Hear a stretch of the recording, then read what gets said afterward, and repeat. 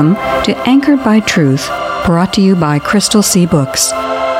In John 14:6, Jesus said, I am the way, the truth, and the life. Our goal is to encourage everyone to grow in the Christian faith by anchoring themselves to the secure truth found in the inspired, inerrant, and infallible Word of God. After 40 days, Noah opened a window he had made in the ark and sent out a raven, and it kept flying back and forth until the water had dried up from the earth. Then he sent out a dove to see if the water had receded from the surface of the ground. But the dove could find nowhere to perch because there was water over all the surface of the earth. So it returned to Noah in the ark. He reached out his hand and took the dove and brought it back to himself in the ark. He waited 7 more days and again sent out the dove from the ark. When the dove returned to him in the evening, there in its beak was a freshly plucked olive leaf. Then Noah knew that the water had receded from the earth. He waited 7 more days and sent the dove out again, but this time it did not return to him. By the first day of the first month of Noah's 601st year, the water had dried up from the earth.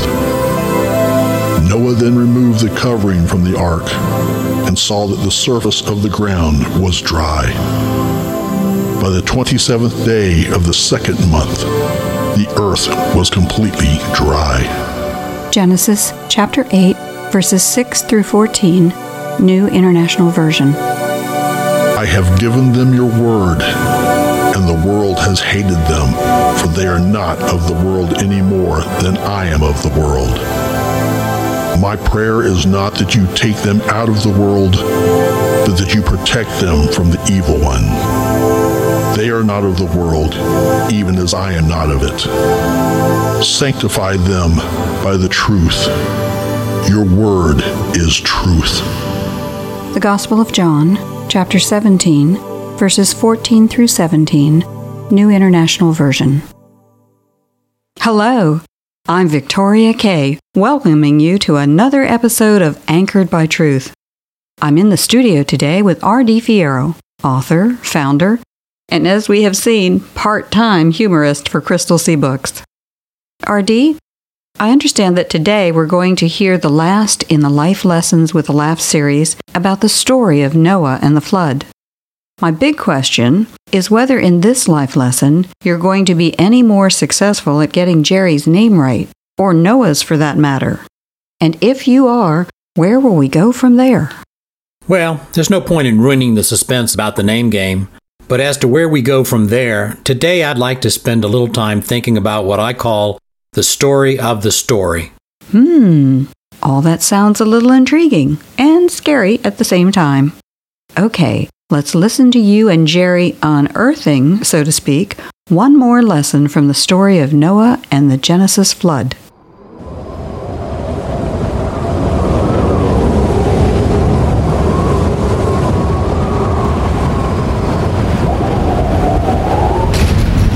Dude, what in the world are we doing up here? I thought... Tut-tut there, my wind-blown wayfaring workmate. We haven't even introduced ourselves to the audience yet. Oh, sorry. Yeah, it's just I barely made it in here through all the snow. Well, Crystal Sea pals and partners, as you can tell, we've once again changed location to conclude our series on gifts to glean from the biblical saga of North Star and the Ark. It's Noah. I'm R.D. Fierro. And before you go there, I'm... Jerry. Wait, did you? How? It was right there on the front of the parka you just took off. Anyway, while Frosty the Jerryman gets himself settled, you need to know we're in a scenic log cabin high in an alpine setting. Today, we want to think about the wondrously wrought work of wood and willpower that Noah's wood wrightsmanship wrestled from the woodland so that his family could persist to exist till the mists were dismissed. Hey, hang on, R.D. You got something going there. Do what you just said. Persist. Do it like you just said. Persist to exist. Yeah. Persist till the mists are dismissed. All right. Feel it. Persist to exist till the mists are dismissed. It's got a vibe going to it. Persist to exist till the mists are dismissed. I don't know if that's the vibe I'm feeling with it. Try it again like you first did it. Persist to exist till the mists are dismissed. Now, a little more fluid. Give it a little more motion. Persist to exist till the mists are dismissed. Roll with it. Persist to exist till the mists are dismissed. Yeah. Now, feel it. Jump in there. Persist to exist till the mists are dismissed. Persist to exist. Come on, I want to play too. Persist to exist till the mists are dismissed. Persist to exist till the mists are dismissed. Persist to exist till the mists are dismissed. Persist to exist till the mists are dismissed. That's it, dude. Persist to exist till the mists are dismissed. And that's cool and all, but why are we here? And so far away from the beach we were on just a couple of days ago. Look around you, Jero Frost. This log cabin is a perfect place to experience the authenticity of how strong structures built out of wood and pitch can be. I mean, look how calm everything is once you came in from the breeze outside. Breeze. That wind was blowing snow into body parts I didn't know had openings. And there you go. Think what conditions must have been like on the outside of the Ark. You would have needed a terrifically tough craft to withstand the terrifying typhoon and torrential tides that would have been thrusting rubbish and wreckage against all sides of the Ark. Never thought about that. Kind of surprised you would. So what you're saying is that it's important that the Lord told Noah how to build the ark as well as how big to build it. Now your fritters are frying in the fat, my fine friend. Wouldn't mind having some fritters right now with a light dusting of powdered sugar. Zucchini fritters up! Don't turn your nose up like that. You could stand to skip a few carbs. Not my fault if all that snow reminded me of powdered sugar. Focus, Gourmet J, focus. In our earlier lessons, we learned that the Ark's design was not only the right size to hold all the animals, but also that it had the stability it needed in rough seas. All right. Where is your floppy rudder going? I mean, where are you steering us now? Always the same destination, to any land where the Lord leads. In the case of the Ark, we're not only concerned about its size and stability, but also its strength. The Lord told Noah to make the Ark out of gopher wood and cover it inside and out with pitch. While scholars aren't sure exactly what kind of wood that was, many think it was a form of cypress or cedar. The part about the pitch is truly amazing. Do tell, my oily instructor. Do tell. Oily? Hey. Oh, I get it. Oil, pitch, yeah. But no. In this case, the pitch wasn't made from a petroleum or tar base, but it was probably a combination of some form of tree sap or resin mixed with charcoal made from downed trees. Pitch was made like that for centuries and used in the production of ocean-going ships. Well, that would help stop leaks. The pitch not only helps seal the ark against leaks, but remember the Lord told Noah to coat the ark with pitch inside and out.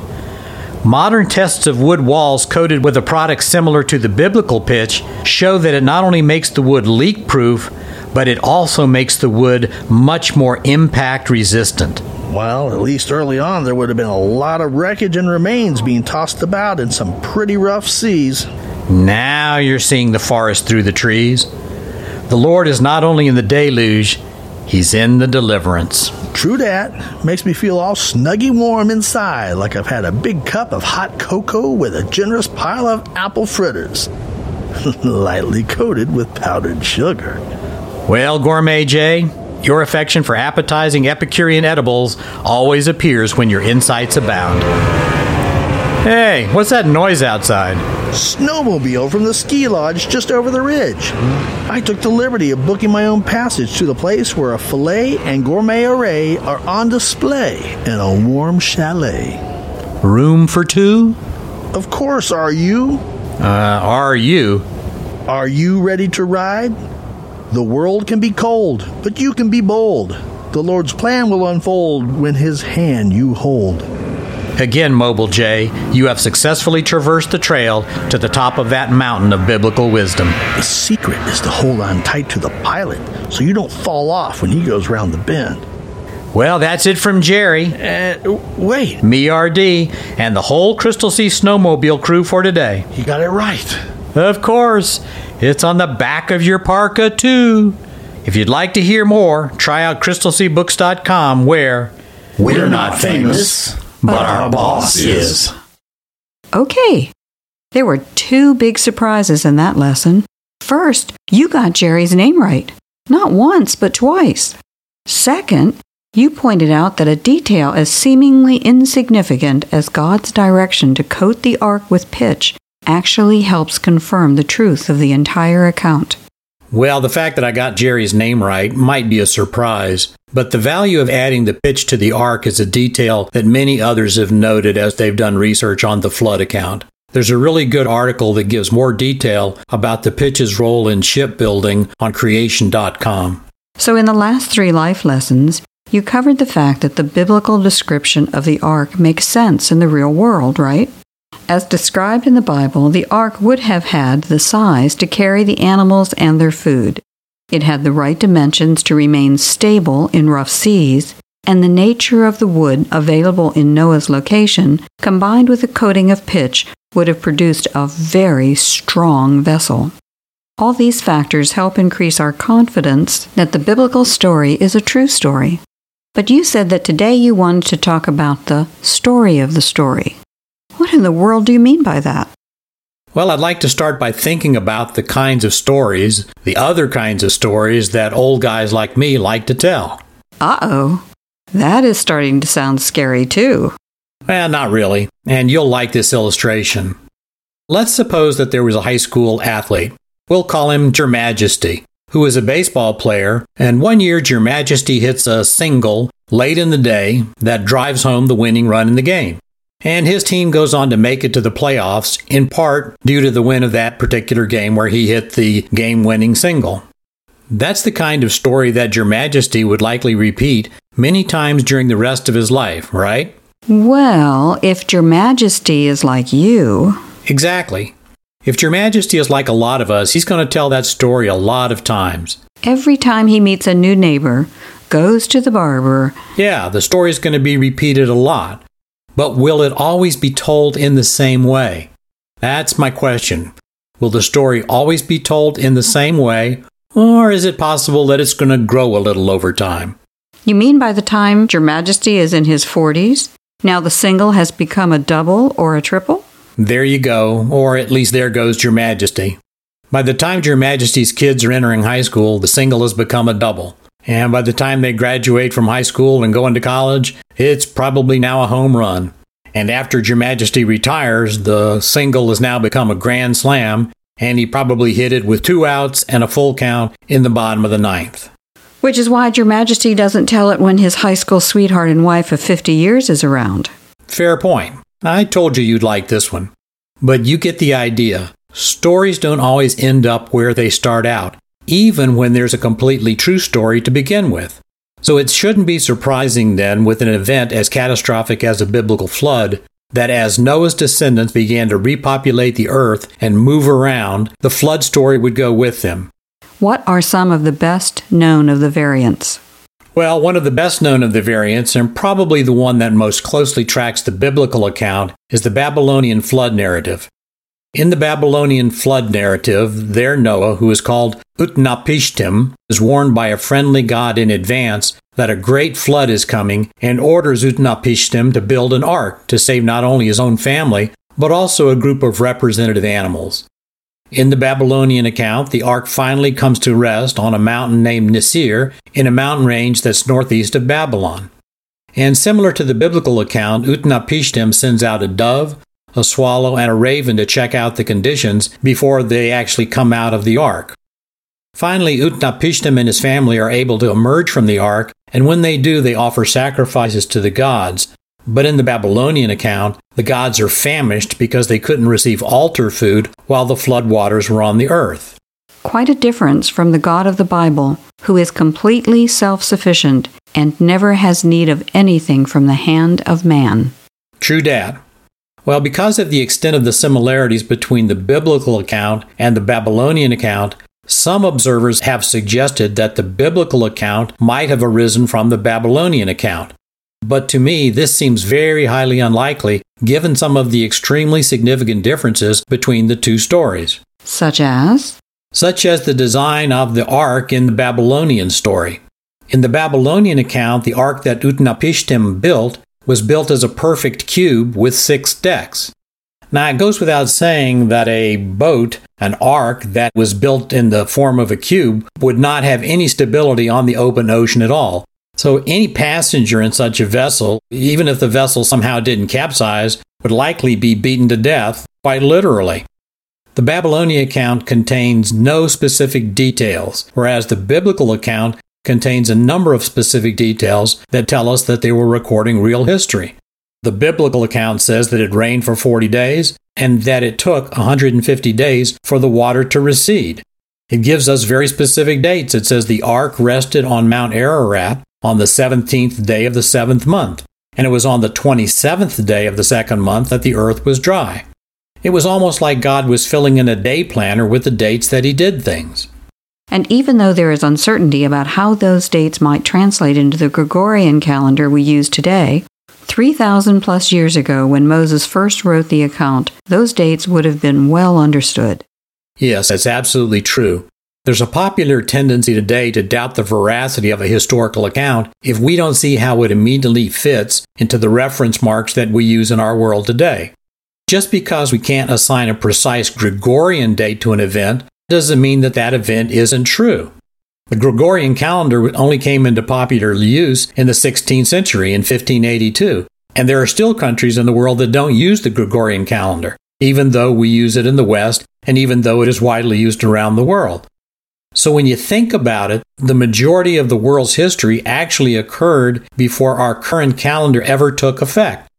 When it comes to ancient calendars, there is some tantalizing confirmation of the Bible account that comes from a very surprising source. This sounds interesting. Well, it is interesting. The biblical time frame confirmation comes from actually an ancient Aztec native historian whose name was Ixtlilxochitl. Easy for you to say. Well, not so much. But anyway, Ixtlilxochitl was an Aztec native historian who wrote that the world was in existence for 1,716 years before it was destroyed by a great flood. Now, what's so fascinating about this figure is that this figure of 1,716 years of the Earth's existence before the Earth was destroyed by a great flood is only about 60 years difference from the biblical chronology of 1,656 years between the date of creation and the occurrence of the flood. Now, the Bible chronology is determined by taking the ages that are in the genealogies in Genesis chapter 5 and accounting for the overlap of each subsequent generation. So when you add up the ages in the Bible, in the genealogies, that totals up to 1,656 years between the date of creation and the occurrence of the flood. And as I said, that's very close to the figure that's given by Ixtlilxochitl. Well, that is a fascinating coincidence, if that's what it is. Have you come across any other tantalizing tidbits? Well, there are some truly interesting hints that either the Genesis story or even Noah's name has been preserved in some surprising ways around the world. As most people know, traditional Chinese language uses symbols or characters for words as opposed to the way that the Western written languages use a combination of alphabetic letters to form words. Well, the Chinese character for a large ship is a combination of 3 what are termed radicals, and those radicals individually mean boat or vessel, the number 8, and a symbol for mouths or persons. Now remember that the Bible account says that 8 people were saved from death by the ark: Noah, his 3 sons, Shem, Ham, and Japheth, and their wives. Now, this particular coincidence, again, if that's what it is, this particular phenomenon is fascinating because a lot of scholars date the existence of the written Chinese language to the general time frame of 1,200 years or so before the birth of Christ. And that's about the time that Orthodox Christian scholars believe that Moses wrote the book of Genesis. And some scholars actually believe that the Chinese characters predate the existence of a written version of the book of Genesis. So that would mean that the Chinese character for large vessel or ship was derived from a source that's independent of the biblical book at all. So one possibility is that the Chinese character's origin for boat or vessel just harkens back to the original flood account. And with respect to the potential preservation of Noah's name in other cultures around the world, other than those that were impacted by the Bible initially, the Hottentots of South America believe that they are descended from someone named Noah, and the Hawaiians report a flood from which only Nu'u and his family were saved. Those are intriguing details. But you say that some of the variant flood narratives also point to distinct differences with the Genesis narrative that lend more credence to the historicity of the biblical one. Yes, so let's take a couple of looks at other flood narratives that contain fantastic or mythological elements, and you would contrast those mythological elements very clearly with more or less the plain historicity of the biblical account. For instance, there's an Ojibwa Indian legend that's from around the region of Lake Superior that tells that one time, near the beginning of time, a great snow fell in one September. Now, according to this legend, there was a bag that contained all of the sun's heat, so this heat couldn't affect the snowfall that occurred until a mouse nibbled a hole in the bag. So once the mouse had nibbled a hole in the bag that contained the sun's heat, the sun's warmth spilled over and it melted all the snow, and the melting of the snow produced a flood that rose above the tops of the highest pines. And in the Ojibwa legend, everyone on the earth drowned except for one old man who drifted about in his canoe rescuing animals. So it's easy to see the distinctions between these kinds of legendary stories and the biblical account. The biblical account is a very straightforward story. It contains dates that things occurred. It contains names of people, and those names are known in other historical documents, even outside of the Bible. It contains specific dates that things occurred. It contains details about a boat that are consistent with what we know about modern naval architecture. In other words, the biblical account is distinguished from these legendary accounts because the Bible account contains details that we see around us every day. I see what you mean. The details of the Bible story make sense in the real world. A boat with the ark's dimensions would be stable in an ocean environment, even one being racked by huge waves. The ark's size meant that it had a cargo capacity of up to 3.5 million cubic feet. We all know that boats need proper ballast for stability, and the ark would have had the most ballast when the seas were roughest. As the year in the ark went by, the people and animals would have had eaten the food, so the amount of ballast would have gradually decreased. It made sense that God told Noah to coat the ark with pitch, inside and outside. People made sturdy wooden boats and covered them in pitch and sailed them for hundreds of years. Doves and ravens still fly in our skies today. It made sense that the raven could survive outside the ark even before the water had completely dried, because ravens are carrion eaters. So the raven could have landed on a piece of floating carcass and survived, whereas a dove couldn't. Doves eat fruits, seeds, and vegetables, so the dove had to come back to the ark until it could find food. There are massive geological formations on the Earth's surface that were once underwater, but today those formations are nowhere near an ocean.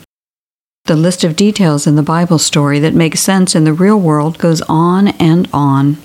But the details in most of the variants don't make nearly as much sense in the real world.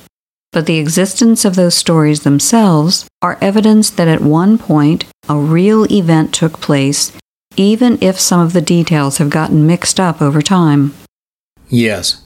Just like Your Majesty's story of baseball heroism, which grew and expanded over time, the spread of the Bible stories as generations came and went around the world still harkens back to an original story somewhere. Obviously, these stories all offer us different opportunities to decide which one we believe. So it's up to us to consider the evidence and then make a hopefully intelligent decision and judgment as to which story is most likely the true story. In my opinion, I believe that on the basis of the available evidence, the biblical narrative demonstrates the strongest claim to historical authenticity. We've covered a lot of ground in the last few weeks, and our listeners have probably heard things about Noah's story that they had never heard before. For next time, I think you want to do a review and summary. True dat. Our goal is to help the listeners to the broadcast or the podcast have a good basis upon which they can continue their own pursuit of the truth.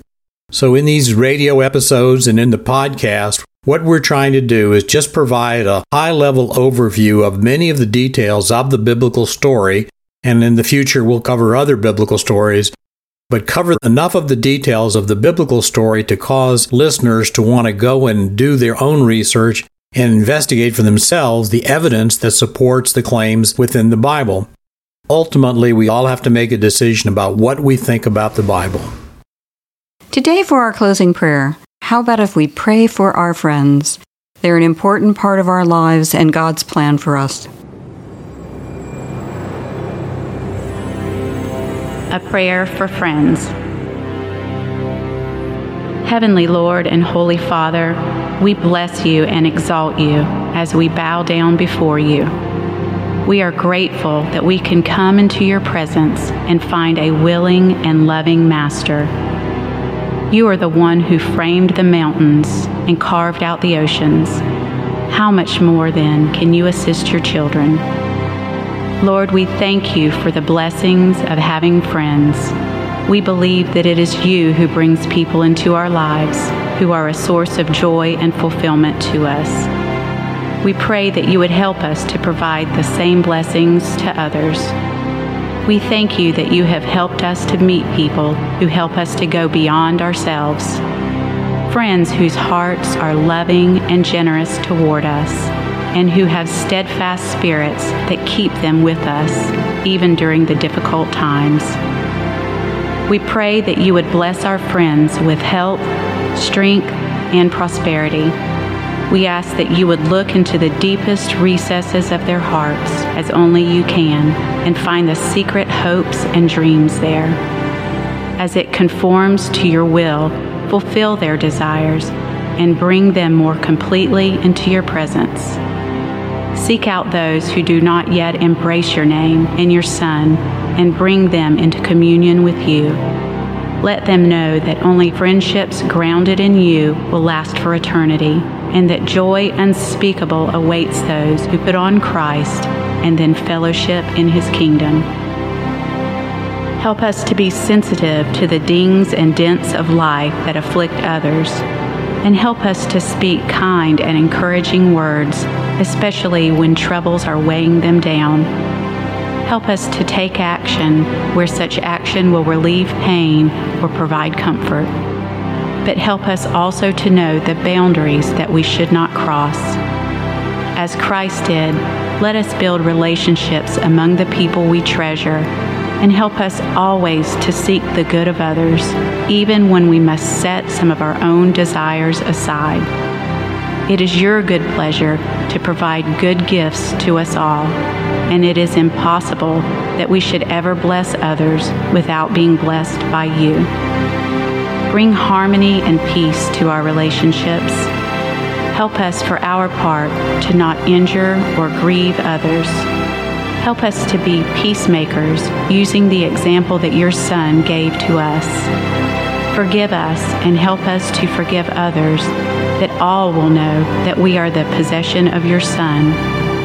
In Christ's name we pray and offer praise. Amen. We hope you'll be with us next time, and we hope you'll take some time to encourage some friends to tune in also, or listen to the podcast version of this show. If you'd like to hear more, try out crystalseabooks.com, where we're not famous, but our boss is.